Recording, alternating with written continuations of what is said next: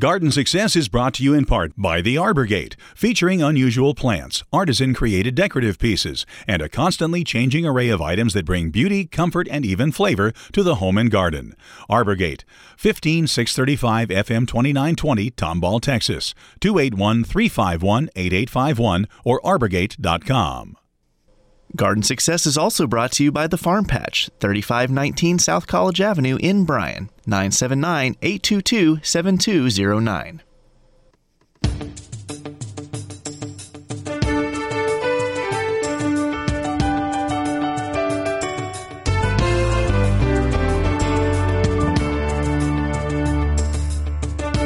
Welcome to Garden Success with Skip Richter, the show designed to help you have a bountiful garden and a beautiful landscape.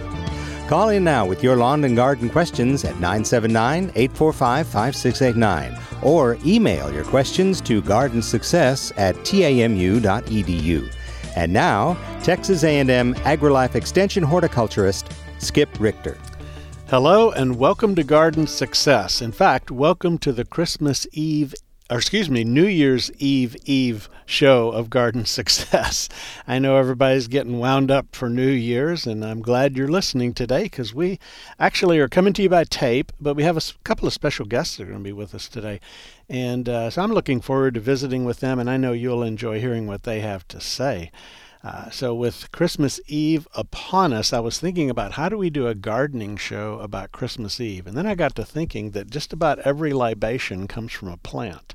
So we could talk about hops, or we could talk about, corn, or we could talk about, how about juniper berries that flavor the gin? I don't know. We could talk about a lot of different things that are plant-related regarding the libations, but we're not going to do that today. We're going to talk about things of interest to your gardening.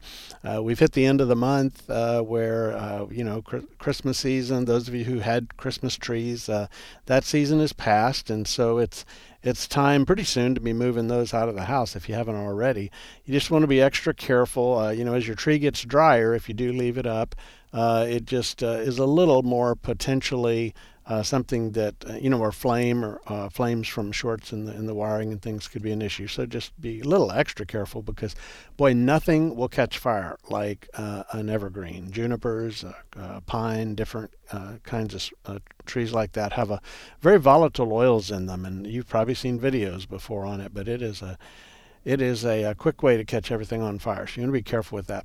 As far as recycling them, people listen to the show from a lot of different communities, and some communities do have community recycling where you can put the tree out and they chop it up and do that. Some gardeners do it themselves. They just, take all the needles and small branches and snip them off and put them in garden pathways and whatnot and let them decompose just like a mulch would.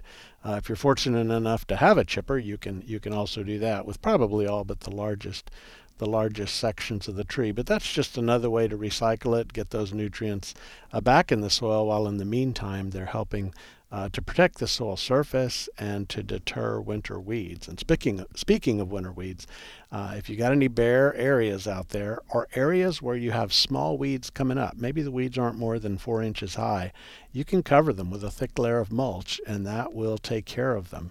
Now there are some perennial weeds that'll push through mulch, but most of the things we're seeing now are things like the annual bluegrass weed coming up, or chickweed, or henbit, or what are some others? Carpet weed is another one that we see in our lawns this time of the year. Those are easily mulched away. So if you get ahead of them and don't let them get too large, you're not going to have to spend the early part of the new year like Santa ho-ho-hoing in the garden. So just a little recommendation for that. I know we're about to finish up what we call the holiday season, but boy, once we hit the first of the year, it is time to get busy starting seeds indoors for the spring. Once we get into January, we're going to be planting a lot of the cool season vegetables again. Broccoli, cabbage, cauliflower, kohlrabi, kale, collards, Brussels sprouts. Actually, Brussels sprouts take a long time, so if you're going to get those out, either do it in the fall, early winter, or do it as soon as you can after the first of the year, so they have plenty of time to produce before the weather gets too hot. So those things, you can start them as transplants. Some people direct seed in the garden. Direct seeding in the fall is fine because the weather's warm and they grow. They come up and they grow pretty fast. I would say probably in the early part of the year in January, if you're going to plant them, it's better to go with transplants. You can start plants indoors. You would need to be doing it, I would almost say make sure you're planting some today, because it's going to take at least 4 weeks to grow even a small transplant. And that would be putting you planting it at the end of January, which is a good time to plant. But things like tomatoes, for example, we can start seeding those out right after the first of the year. The time to put them out in the garden is ideally after the first frost. But that is we can gamble as gardeners a little bit on that. So I will often plant at the very end of February or even early in March to get a real good head start. But if you do that, you got to be ready to keep them covered.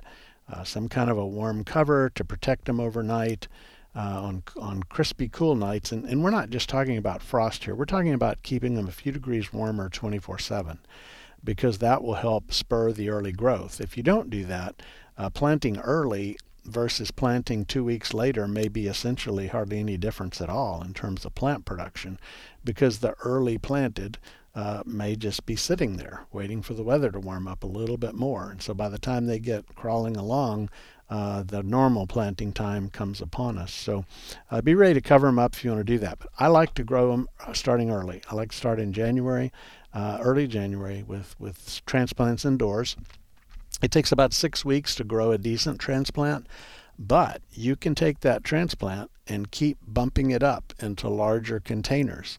And so by the time you put it out after the danger of the first frost, then you could, or about that time, you have a plant that's maybe even blooming. I've even hit a point sometimes where they have small fruit that have set on the things because they were started so early.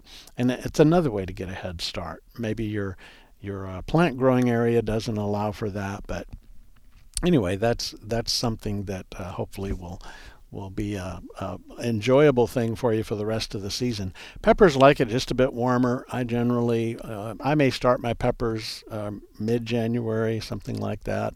Of course, eggplant come on as well. And then as we get close to the growing season, and we'll talk about this in future shows, but some of the plants that we don't grow for very long as transplants, like squash and cucumbers, for example, those are just in for 2 or 3 weeks before we're ready to put those out. We'll start planting those kinds of things. Out in the garden and about the landscape right now, I know perhaps you have friends, family that have been coming and visiting. This is still time to be watching, keeping those leaves off the yard so that the St. Augustine, which is most of our lawns here, can get some light in order to do really well. Even over the cool winter season, it can gain a little bit of energy from the sunlight at that time. Keep things all spruced up there and looking good as you're getting ready for your garden. Well, today we're going to start with a special guest. You, I'm sure, know her.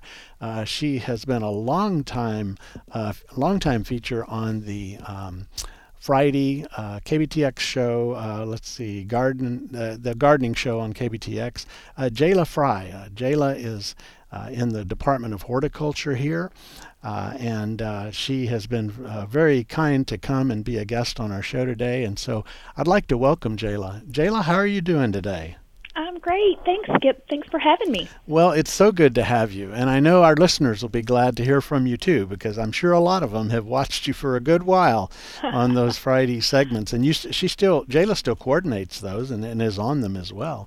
And so that's kind of a fun way to get some of the honey-do list made for the weekend. You know, you go into Friday and somebody's going to get work out of that, right? Absolutely.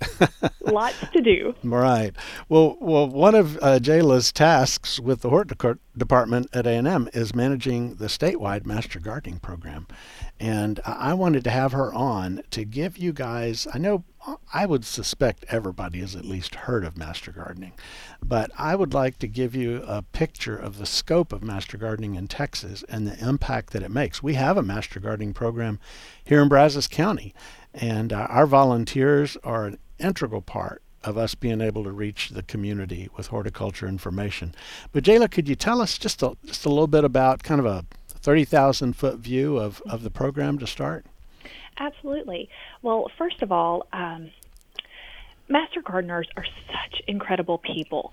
They come to the program for knowledge, and then they realize they can learn so much more by giving back to their communities. Mm-hmm. So the gist of the program is that a person comes to an extension a county extension office that has a Master Gardener program, and they are trained with a minimum of 50 hours of education in exchange for 50 hours of service. And this is how they become a certified Texas Master Gardener. Mm-hmm. Every year after that, there is a recertification requirement. It's much less, but goodness, we find so often that that minimum is just blown out of the water because people love what they're doing. They love to learn, and they love helping people. That's right. That's right. And my goal is in coordinating a program is to find a niche for people where they are thriving. Because when people are having fun and enjoying what they do, and for so many of them, not only serving but enjoying learning, they just take off and forget the requirement of hours. They're out having fun.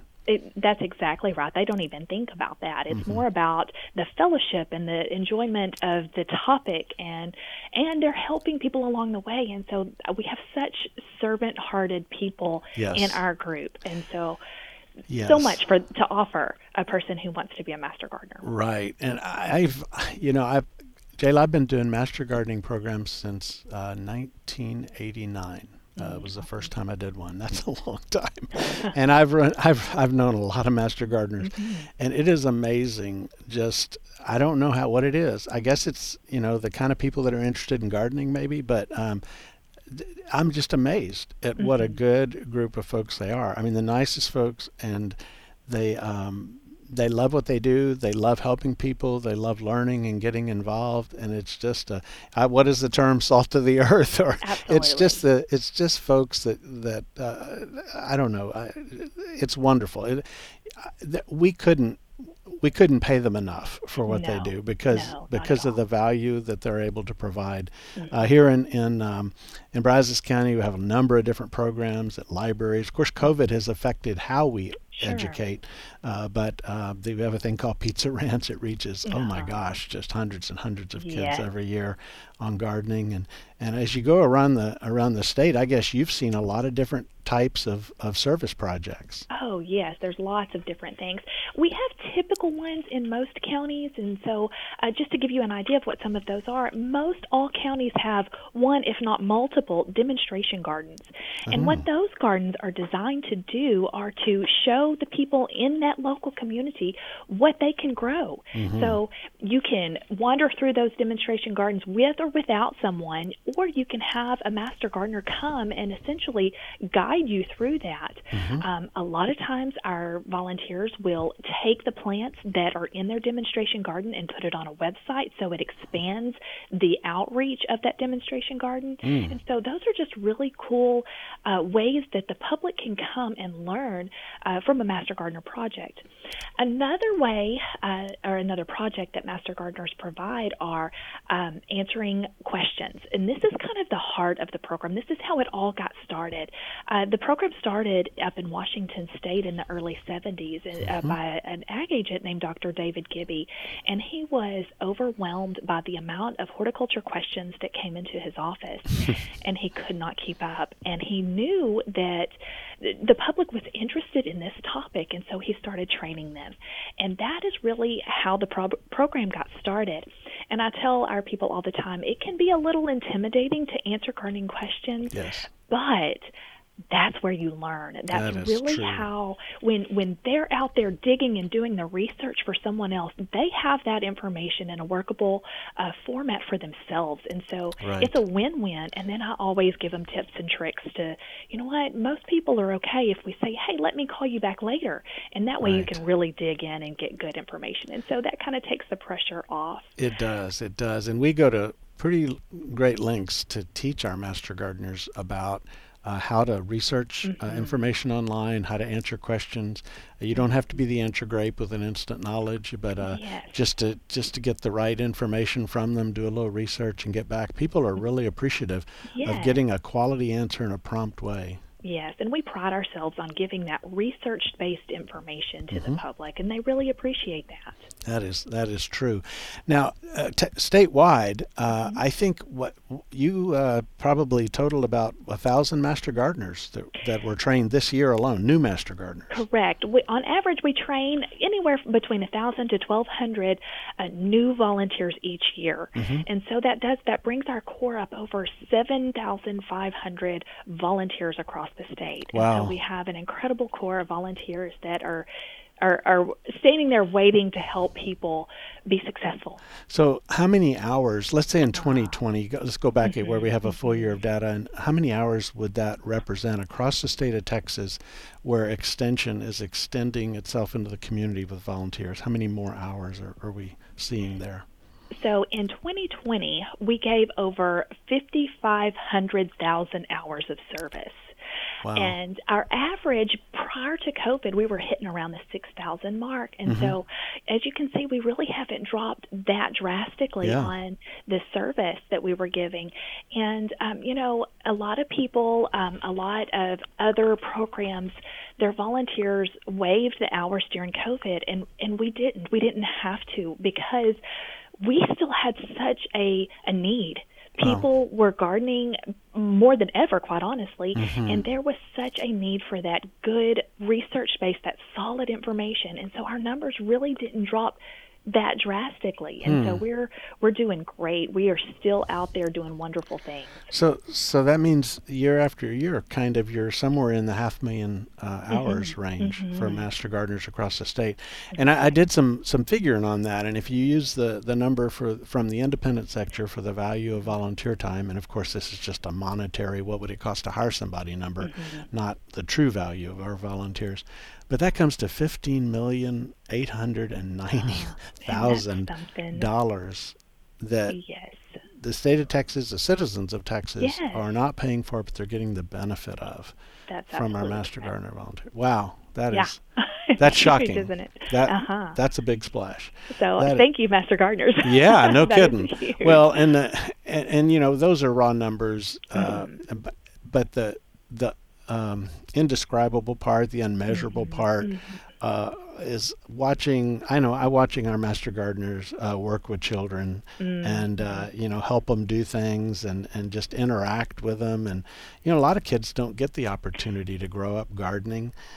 They just they don't have any experience with it. And whether it's our Master Gardeners going into schools around the state, whether it's after-school activities or working, we have the DIG here, the Demonstration Idea Garden, and Master Gardeners come out to work in that. And then we had a school group come through this year, is one of our more recent ones, just touring the garden and getting able to touch, feel, smell, and visit with folks that are kind, gentle, and so enthusiastic about helping them. That's so true. We have such a wonderful youth outreach component with the Junior Master Gardener program. And then we have across the state over 225 youth gardens specifically designated for kids. Wow. So such a wonderful outreach, and that helps ensure our next generation of gardeners. It does. And it not only does that, and I know you know this better than I do, but it also ensures a generation of eaters that's more likely to develop the common diet-related illnesses that the fast food world and just our own poor food choices put on us. So true. Yeah. Absolutely. So that'd be neat to look at. We're talking about numbers. It would be interesting. I don't know any way you could do this, but to look, what is the dollar value in terms of long-term healthcare costs from the kids that we reach through our Master Gardening and Junior Master Gardening programs? That would be a fabulous research project. It would. It would. Oh my goodness. Well, that is really, really cool. We teach in the Master Gardener class the basics of horticulture. I mean, from botany and soils to entomology and plant pathology, propagation, lawns and fruit. And I know now you have even shifted where the class there is an online component where counties that want to offer Master Gardening, or maybe some of the classes within the Master Gardening course, can tap in through things that you guys have created here at Texas A&M AgriLife. Yes. So, of course, like I said earlier, we have a requirement of 50 hours of education. And now I'm offering for any county who has a Master Gardener program, they can log in and attend 35 hours online. And I coordinate that for them for those counties that, it just takes a little bit of coordination off of their plate, and it's something that's simple for us to do. Our volunteers really appreciate it because they can go back and listen to the recordings at a later date. And so this has just been a wonderful, flexible way to bring in really a new audience. You know, our previous classes always had to be in person, but this allows a little bit more flexibility for maybe the person who works or has other things going on during the time that a regular class would meet. That's great. So, yeah, we're really trying to reach out and expand who we can offer the class to. Right, and going online, it has its pros and cons, but it puts better speakers in more places than they normally could get and to travel to. So if here in Brazos County, if someone's interested in Master Gardening, they can call our extension office, or they can go to Brazos MG website. It's easy to find our Brazos County website. But what about people listening out of county? How would they go about finding out where they could become a Master Gardener in their area? Okay, so a couple of different places. First of all, you can always reach your county extension office by putting in to a web browser it's your county name .agrilife.org. Okay. And that will get you to your county extension office, and just call those people there. And if you have a Master Gardener program, they will be able to help you. The other way is you are welcome to contact me, and I will help get you in touch with the right people. And so let me just spell it out for you. This is my email address, best way to contact me, and it's jayla.fry. Let me spell it. JAYLA.FRY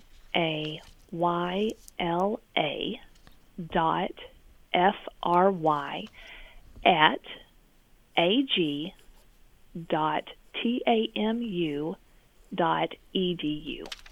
Please feel free to call me even with gardening questions or anything to help you be successful. That's also a part of my job. That's what I love to do as well. And that's why I'm a little passionate about our volunteers being so helpful to other people. I just love that idea. Well, and that's great, and I also want to thank you for what you do at the state level, and also here in Brazos County with the gardening segments on Friday. I know a lot of people enjoy watching those, and those are so fun.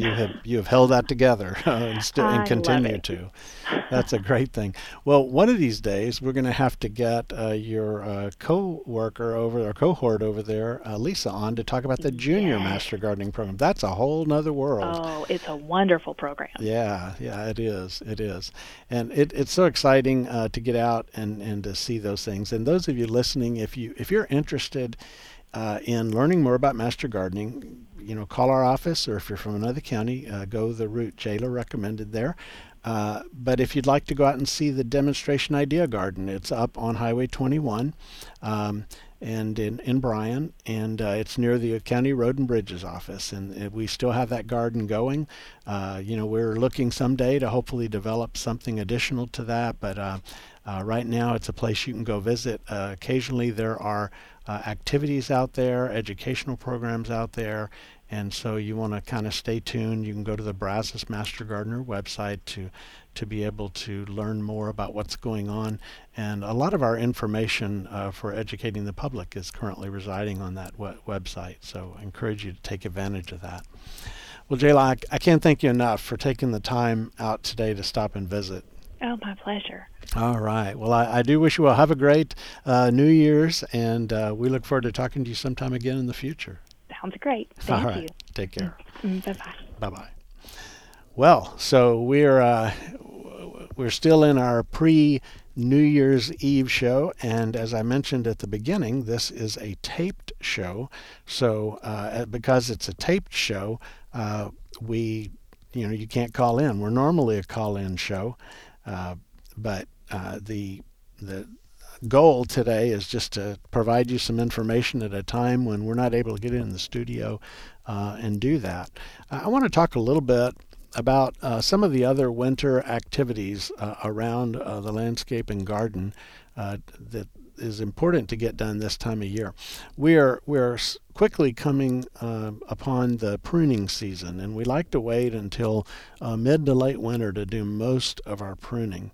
And that would be things like the landscape trees in your yard, for example, or some of the shrubs. We try to do the pruning that we're going to do on that when it's closer to the time that the plants are going to leaf out and start to grow. You can get away with midwinter pruning, of course, but you might wait just a little bit longer for that. But it's a good time to make sure you have the right tools for doing that. And a good quality sharp pair of pruners or loppers for smaller branches that you're lopping off, or a good quality saw for cutting off larger branches is important. There's a lot of good information out there on how to prune, and I would really urge you to take some time to learn that. We have information at the Extension office on that. There's information online at the Aggie Horticulture website on that. But when you prune a tree, or when you hire someone to prune your tree, if that job isn't done well, let's say it's done very poorly, that is permanent. I mean, that in some cases, the structure of the tree, the beauty of the tree, or the structural integrity, the long-term safety in that tree can be severely hampered by poor pruning practices. So I just really urge you to take some time to learn how to prune the things you're pruning. And you can email us, you can call us at the Extension office. We can talk about it. But there are proper ways to make a pruning cut. For example, it's real easy when a branch is a little large. If you try to cut it just cutting from the top down, it ends up falling over and stripping the bark off down the trunk. And that is a long-term wound that is very slow to heal. And in many cases, decay sets in on the interior before it fully closes. So we want to make the cut in with something we call a 3-cut process, where we cut upward or cut downward to about a third of the way, upward about a third of the way through first, and then downward on the outside. I'm confusing you here. Cut upward a third of the way, and then go out a little bit and cut downward, and that branch falls, but because of the first upward cut, it doesn't strip down. Now, if that doesn't make any sense, just go online and look for the 3-step pruning cut, and you can see a lot of good diagrams online. So important for heavier branches. Then for smaller things, the final cut you make, or on smaller things, the type of cut you make is just outside where the branch attaches. So if you follow a branch, the simplest way I can describe it is if you follow a branch back to where it attaches to the trunk, let's say. It has a fairly uniform diameter, and then all of a sudden it starts to get larger. It flares out where it attaches.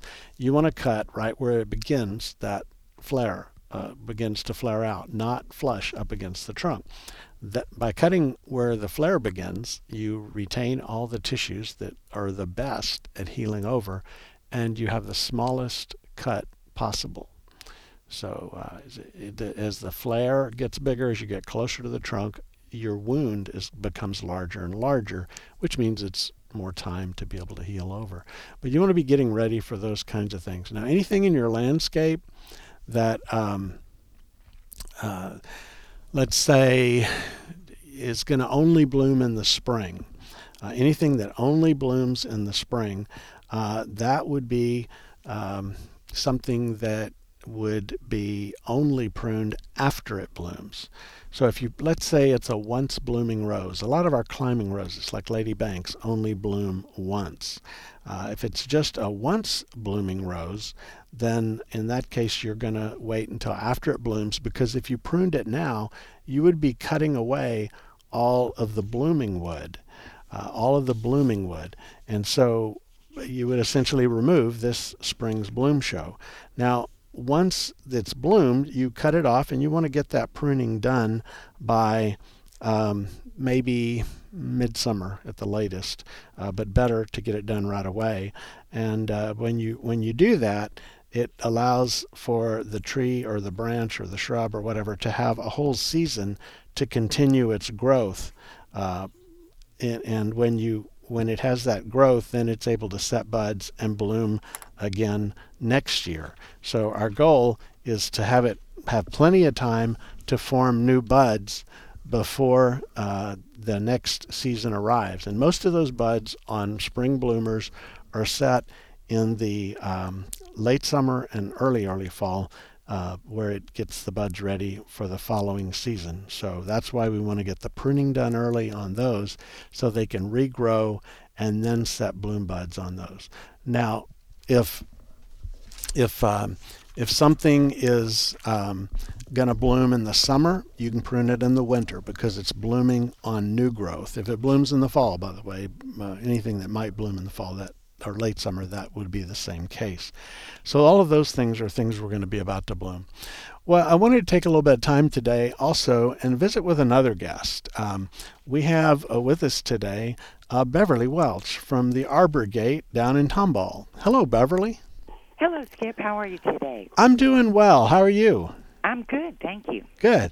Well, for those listening, I used to work down in Harris County as horticulturist down there, and worked with the folks out at Arbor Gate, Beverly, and the folks there quite a bit. And it's always an enjoyment to not only visit with them, but to go by and see the place. So I guess I'm due to come back down there. I haven't been in a while.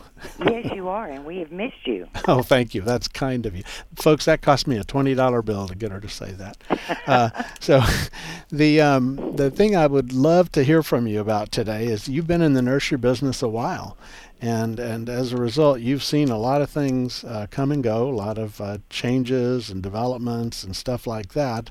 And we just came through a very unique season with COVID, and people became more interested in plants nationally. I'd like you to tell us a little bit about some things you saw. Did you see more interest? And if so, were there particular kinds of plants that people seem more interested in these days? Well, absolutely. It did reinvigorate interest in the garden. Okay. Which was, I think, the biggest blessing of the situation. People being at home, it brought them back together as a family, but back into the garden as a family. So it was wonderful, and it has been wonderful to see, and that interest has stayed. Okay. And it was especially rewarding to see the interest of bringing the children's interest into the garden as well. And I would say probably the area or the scope of the nursery that really was invigorated was anything edible. Okay. Huh. Well, so like that would be fruit, vegetables, and herbs and things like that. Exactly. Wow. And then a lot of interest in pollinators as well. Ah, yes. That's good to hear. Pollinators are in the news, and sometimes people forget how much they can do in their lawn, garden, landscape areas to help pollinators or to avoid hurting them. It's so simple. Mm-hmm. It really is. Most of those plants are as carefree as possible. Mm-hmm. A lot of them are. They're perennial. They, we had, as you mentioned, the COVID, but we also had that epic event in February. Mm-hmm. Yes, that event. Bye. Yes. So I want to talk a little bit about lessons you learned from that event. But one question I want to ask you first is, after that happened, I think there were 18-wheelers burning up Interstate 10 and every other interstate, hauling plants into Texas, trying to catch up. I'm not sure we have yet. What are you seeing out there? Oh, absolutely not. The growers were behind anyway because of COVID. Mm-hmm. The demand for plants had grown, so they were selling into future crops just to keep up with that. Okay. And then the event hit, and the demand rose even greater. Wow. Because there was such a sudden panic. So many people didn't have the gardener's patience that they should have had to let things come back, and they did. But that initial mode to pull it up, it's gone, I've got to replant. And especially, I think, in commercial landscapes. Yes. I think that really ate into the availability for the homeowner. Well, we've saw in a lot of the landscapes or the companies that I've watched, just sort of a trickle. Like a company didn't have enough to supply everybody, so they'd give you 3 and them 4 and them 3. And You're exactly right. And it was just frustrating trying to get a shipment in. Right. And then anything of size. Okay. You know, And part of that is realize- because of what you were saying, Beverly, about they dipped into the reserves, So I think for those of you listening, you've got a plant that could be produced up into a bigger size, but because everybody wants them and you're out of the bigger size, you sell the smaller size. So now what happens when you need more? Exactly. Your pipeline has been sold. I think that's what you're saying. Right. And it's going to take, I think, several years. Wow. To level back out again. Mm-hmm. That's, what I understand from talking with a lot of my growers. Well, that every cloud has a silver lining, and of course we're thrilled that people are interested in gardening. We're thrilled that kids are interested in gardening and that people are interested in edibles, because we know when you even when children, especially when you grow your own food, you're more likely to eat it, and therefore you're eating better. Long-term health is affected by that even. Exactly. So that's kind of cool stuff. Well, let's talk about the freeze. What are some of the surprises, I guess, that as you watched things unfold after the freeze, let's say, what have you learned this year from it? Well, I did learn that the plants actually that survived or returned after the freeze did so with vigor. Mm-hmm. I think we had better bloom seasons this year, more spectacular blooming from a lot of the shrubs and perennials. I even noticed a bit less disease on roses, for instance. We didn't see the typical black spots that we would have. And, we had periods of rain through the summer. We actually had a quite mild, nice summer, if you will. But we would go through 3 and 4 weeks of cloudy, rainy, dreary weather, but not seeing some of the typical foliar diseases that we would have seen. Now, we have seen a good bit of a root rot, especially in boxwoods. But I do think, as with after the drought in 11, it took years before that the damage done was presenting itself. Right. I almost feel like that's going to be the case with the event. It's gonna be a couple of 3 years that we're going to see some damage that's not visible. Yeah, that's a wise thought. Of course, after the freeze, as you said, everybody wants to know, is my plant alive? What do I do? And things like cycads or sago palms, I remember years in Houston where they were hit so hard we wondered if they were going to come back or not. But even here, some did, some didn't. But it's amazing how slowly some of these plants, including true palms, were coming back. I sure learned a lot about which palms should be planted up in the Bryan College Station area and which ones shouldn't. Right. The Mexican palm, I'm sorry, sable palm, Mexican sable palms were wonderful here. They survived it, and there were others that did, but then there were a lot of the common nickel and dime palms that are just sold everywhere that didn't. They didn't hold up. And so that's a sad thing when you're replacing a 20, 30 foot tree. It really is. But yeah, we saw a big resurgence in the request for natives after that freeze. Okay. Yeah.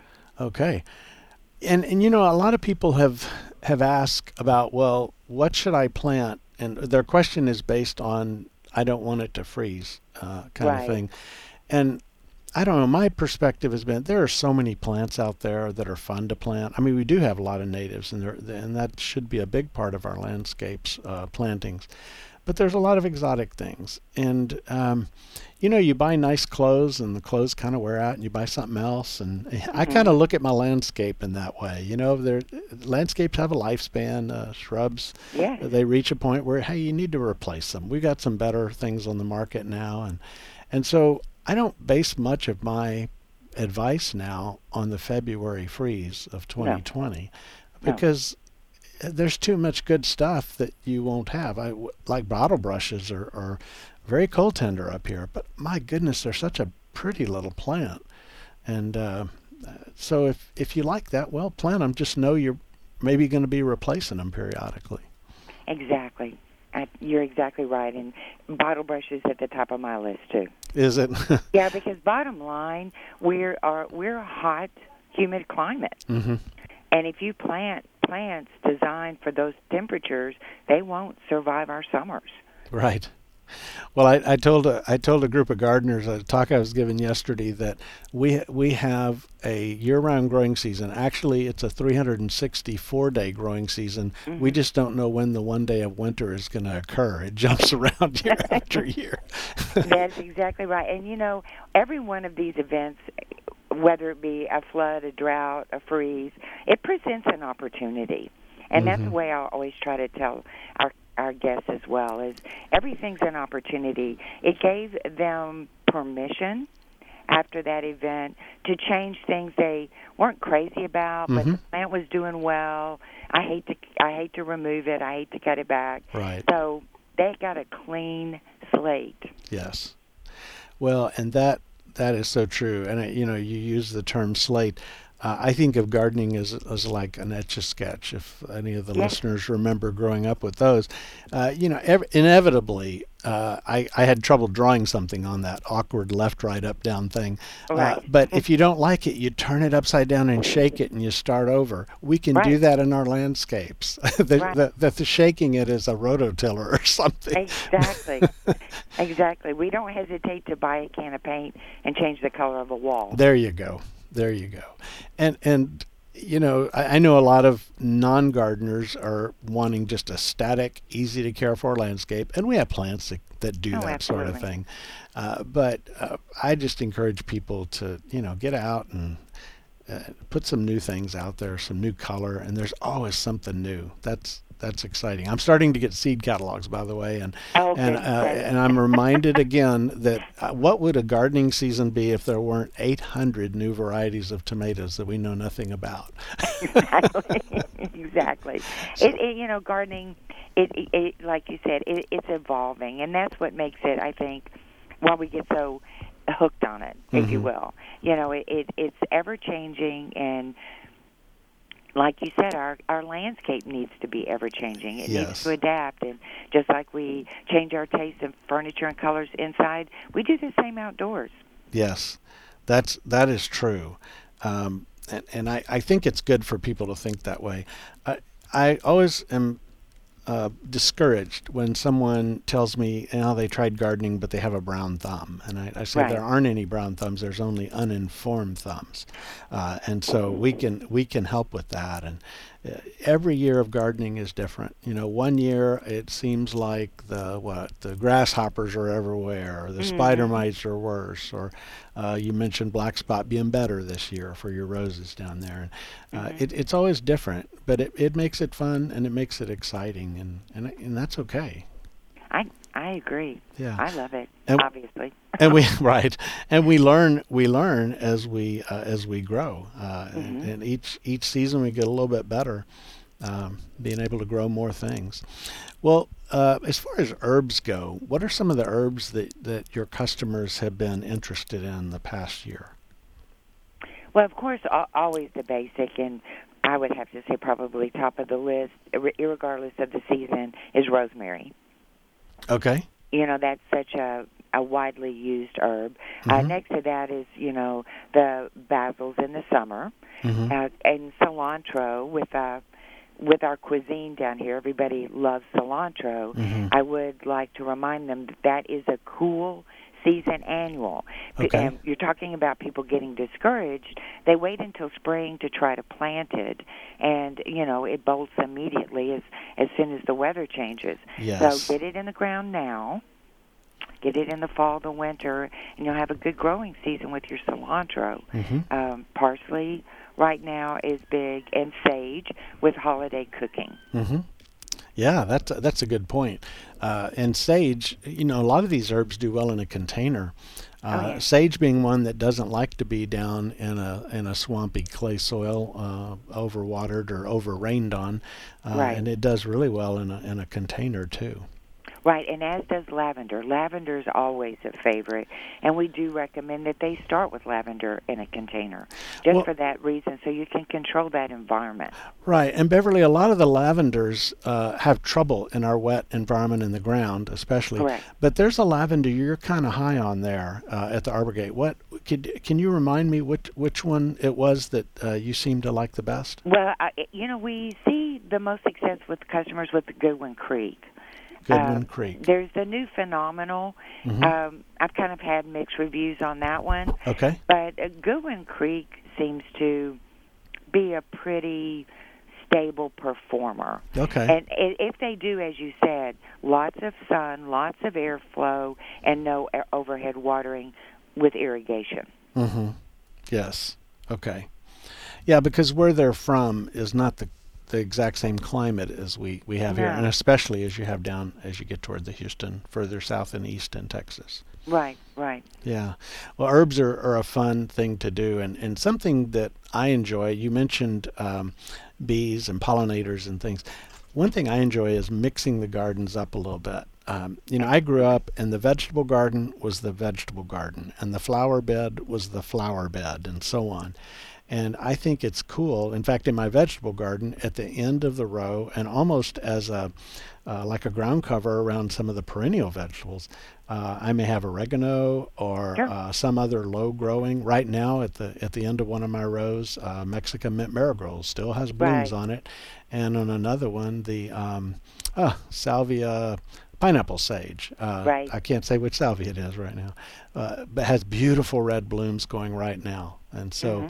I think it's good to mix flowers and herbs and vegetables all together, and one of the benefits of it is when they bloom, like you mentioned cilantro bolting in the spring. I leave mine for that because those little bloom heads are really popular with syrphid flies, some of the parasitic wasps that go after aphids and other beneficials. I usually let our last bunch of broccoli do the same. Yes. Oh boy. Now the honeybees they'll fly a mile to go to broccoli blooms. They love those things. Yeah. Well, you mentioned mixing your plantings. I try to tell people, a lot of the herbs were landscape plants before they went into the kitchen. So to think in those terms, and we've taught several classes before, but on the ornamentals.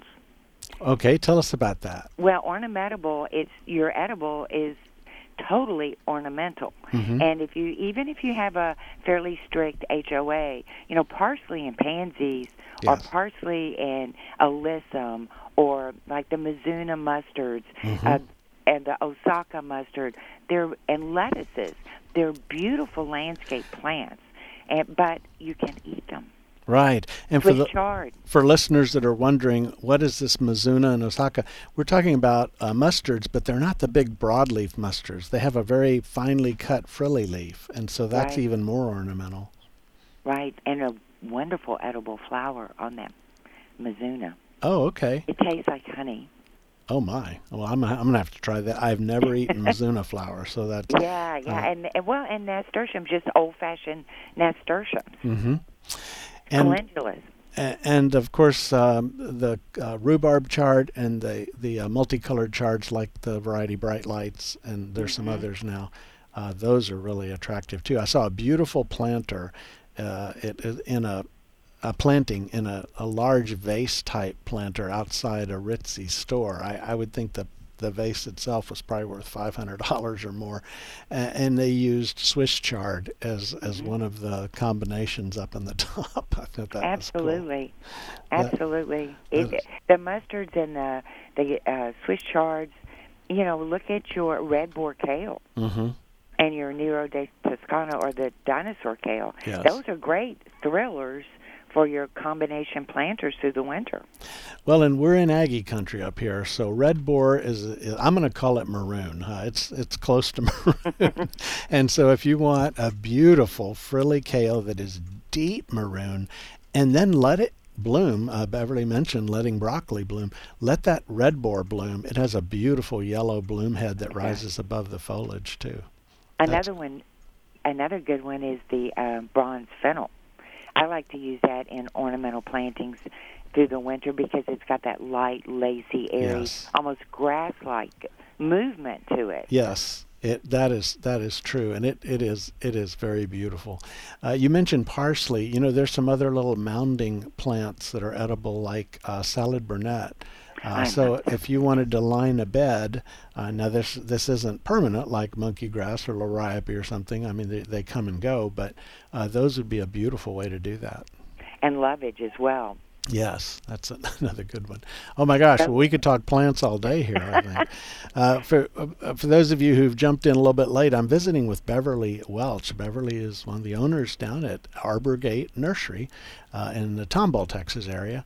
And if you haven't gone down and visited, it is really worth a visit. I would say take the non-gardening friends down there because there is so much to see that even if they're not plant people, they're going to be fascinated by the shops and the displays that are out in the landscape. And you guys have done a great job of that. Well, thank you very, very much. And we do miss you. Thank you. I need to get back down just to visit too sometime. Say, now in the past you offered educational programs, quite a few, and that is a wonderful resource. Now with COVID, I know that kind of had to be set on a shelf. Any thoughts going forward on that? Well, our hope is to continue back with them, hopefully next spring, definitely by next fall. Okay, but good. As you know, we've been offering educational classes, goodness, over 20 years. So we'll have to get you back down for that. Okay. But yeah, we are still doing, if they'll subscribe to our website, we still do our monthly YouTubes, and we have some tremendous blogs. Yes, you do. You do. I enjoy those. One of my cohorts in Extension, he's up in Tyler area, and everybody in plants knows Greg Grant, I would say. He also writes for you guys, doesn't he? Yes, sir, he does. Well, that's great. That is so good. Enjoyable to hear. Well, I wanted to just touch base on one other thing before we go. And that is in regards to some of the roses. You guys have a big selection of those. And there's a lot of new roses, and then there's a lot of the old roses. Do you have I'm probably throwing you an unannounced curve here, but it won't be a bad one. Do you have a favorite rose, Beverly, or a favorite 2 or 3 roses? Okay. That if somebody walks up to you and they say, Beverly, I have a blank slate, I don't have room for a lot, give me a rose or 2 that you would recommend. Well, I'm glad you said I get to choose more than one. Yeah. I always say my favorite plant is whichever one I'm looking at. That's right. Well, one of my favorite is Duchère. Okay. I love iceberg. And as you can tell by these selections, I'm a big fan of white in the garden. Yes. Iceberg is a white bloom, and iceberg is fairly disease resistant, too. It is. It is. And I like Beverly. Okay, well, of course you have to like that one. And I find the fragrance on her remarkable. Okay. And she's such a beautiful bloomer. Very sturdy rose. And I am very, very impressed with the Drift series. Okay. Now the Drifts are low-growing roses, maybe knee-high-ish, and they have small blooms compared to what most people think of as a rose bloom. So they make a taller ground cover or even a little low shrub bed. Right. And they definitely do fill a niche with their size and the bloom time. I have them in my front yard at home, and I don't know that there's ever a time when there aren't blooms on those roses. Wow. Well, that's a testimony to the rose. I understand when you say it's hard to pick your favorite plant. People ask me that all the time. It's, I guess, a way to start a conversation with a horticulturist. What's your favorite plant? I cannot pick my favorite plant. I can't either. If you give me a genus, okay, I'll salvias. That's my favorite genera, I guess. And even that, I cringe at all the things I'm not mentioning. Right. And with roses, that's true too. But one of the roses over the years that is really just impressed me is Belinda's Dream. Yes. And definitely. of course, it was developed by a math professor, not a horror professor, here at A&M years ago. But the reason I like Belinda's Dream is it's kind of everything. You know, there are roses that don't have fragrance. Well, it has a little bit. There are roses that, for people that aren't rose enthusiasts, they say, well, that doesn't look like a rose. You know, well, Belinda's Dream looks like a traditional rose in the bloom a little bit. Belinda's Dream forms a shrub, so if it didn't have a bloom on it, it would be a pretty plant. And so I like that plant a lot. I don't know if I would say it's my favorite rose, but if someone said I'm only going to plant one rose, I often will say, well, plant this one. And then, of course, Knockout, it was just spectacular. It didn't have the fragrance, but it had everything else. Right. But it's everywhere now. I mean, it's just really it's overplanted. I think, yes. Yeah, and it doesn't make it a bad plant. It's just like, okay, we need something different to try out. So another one that is not well known is Mrs. Dudley Cross. Yes. That's another favorite of mine, and Carefree Beauty. Oh, Carefree Beauty is a nice one. I liked it back when they called it Katy Road Pink. Katy Road Pink. Yeah, exactly. And it's a beautiful, big old blooms on that thing too. And it's pretty hip. Nice hip. And hips. That's true. Not all roses do that. So if you want to learn more about a lot of these roses, there is a Earthkind Rose website out of AgriLife Hort Department that has a lot of the Earthkind roses, and many of the ones we're naming off here, especially older ones, are on that with the description. Well, Beverly, it's been so nice to visit with you again. It's been too long. So thank you for taking time out. I know you guys stay busy down there. I've been down a couple of times when I had to park a half mile down the road because everybody else has figured out y'all are there. So I guess that's a good problem to have, but it's also a sign that it's a place well worth visiting. Well, thank you so much, and it's always a pleasure to speak with you. All right. Well, you guys take care, and thank you again. Thank you. Bye-bye. All right. Well, that brings our show pretty much to a close. So I hope you've enjoyed today, a little different kind of show, just pre-New Year's Eve. We'll be back again next week with live call-in. So tell your friends about the show. If you have friends that are any way interested in gardening or just want to tune in to say, what crazy thing is he going to say next? We invite you to spread the word and get us some more interesting listeners out there. Our desire is to not only provide an enjoyable hour, but also one that really pays off in saving you time and money, helping you have more beautiful landscapes, and just enjoy gardening, which is the best hobby that there is, from physical benefits to mental benefits to culinary, dietary benefits. You can't beat gardening. And so thank you so much for listening, and we wish you a great new year and look forward to seeing you or talking to you again next week.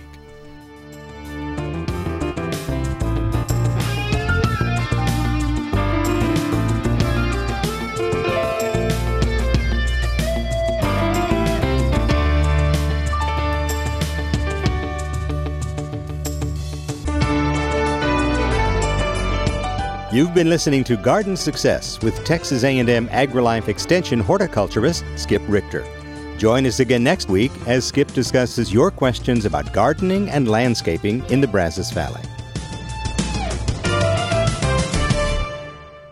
Garden Success is brought to you in part by the Arbor Gate, featuring unusual plants, artisan-created decorative pieces, and a constantly changing array of items that bring beauty, comfort, and even flavor to the home and garden.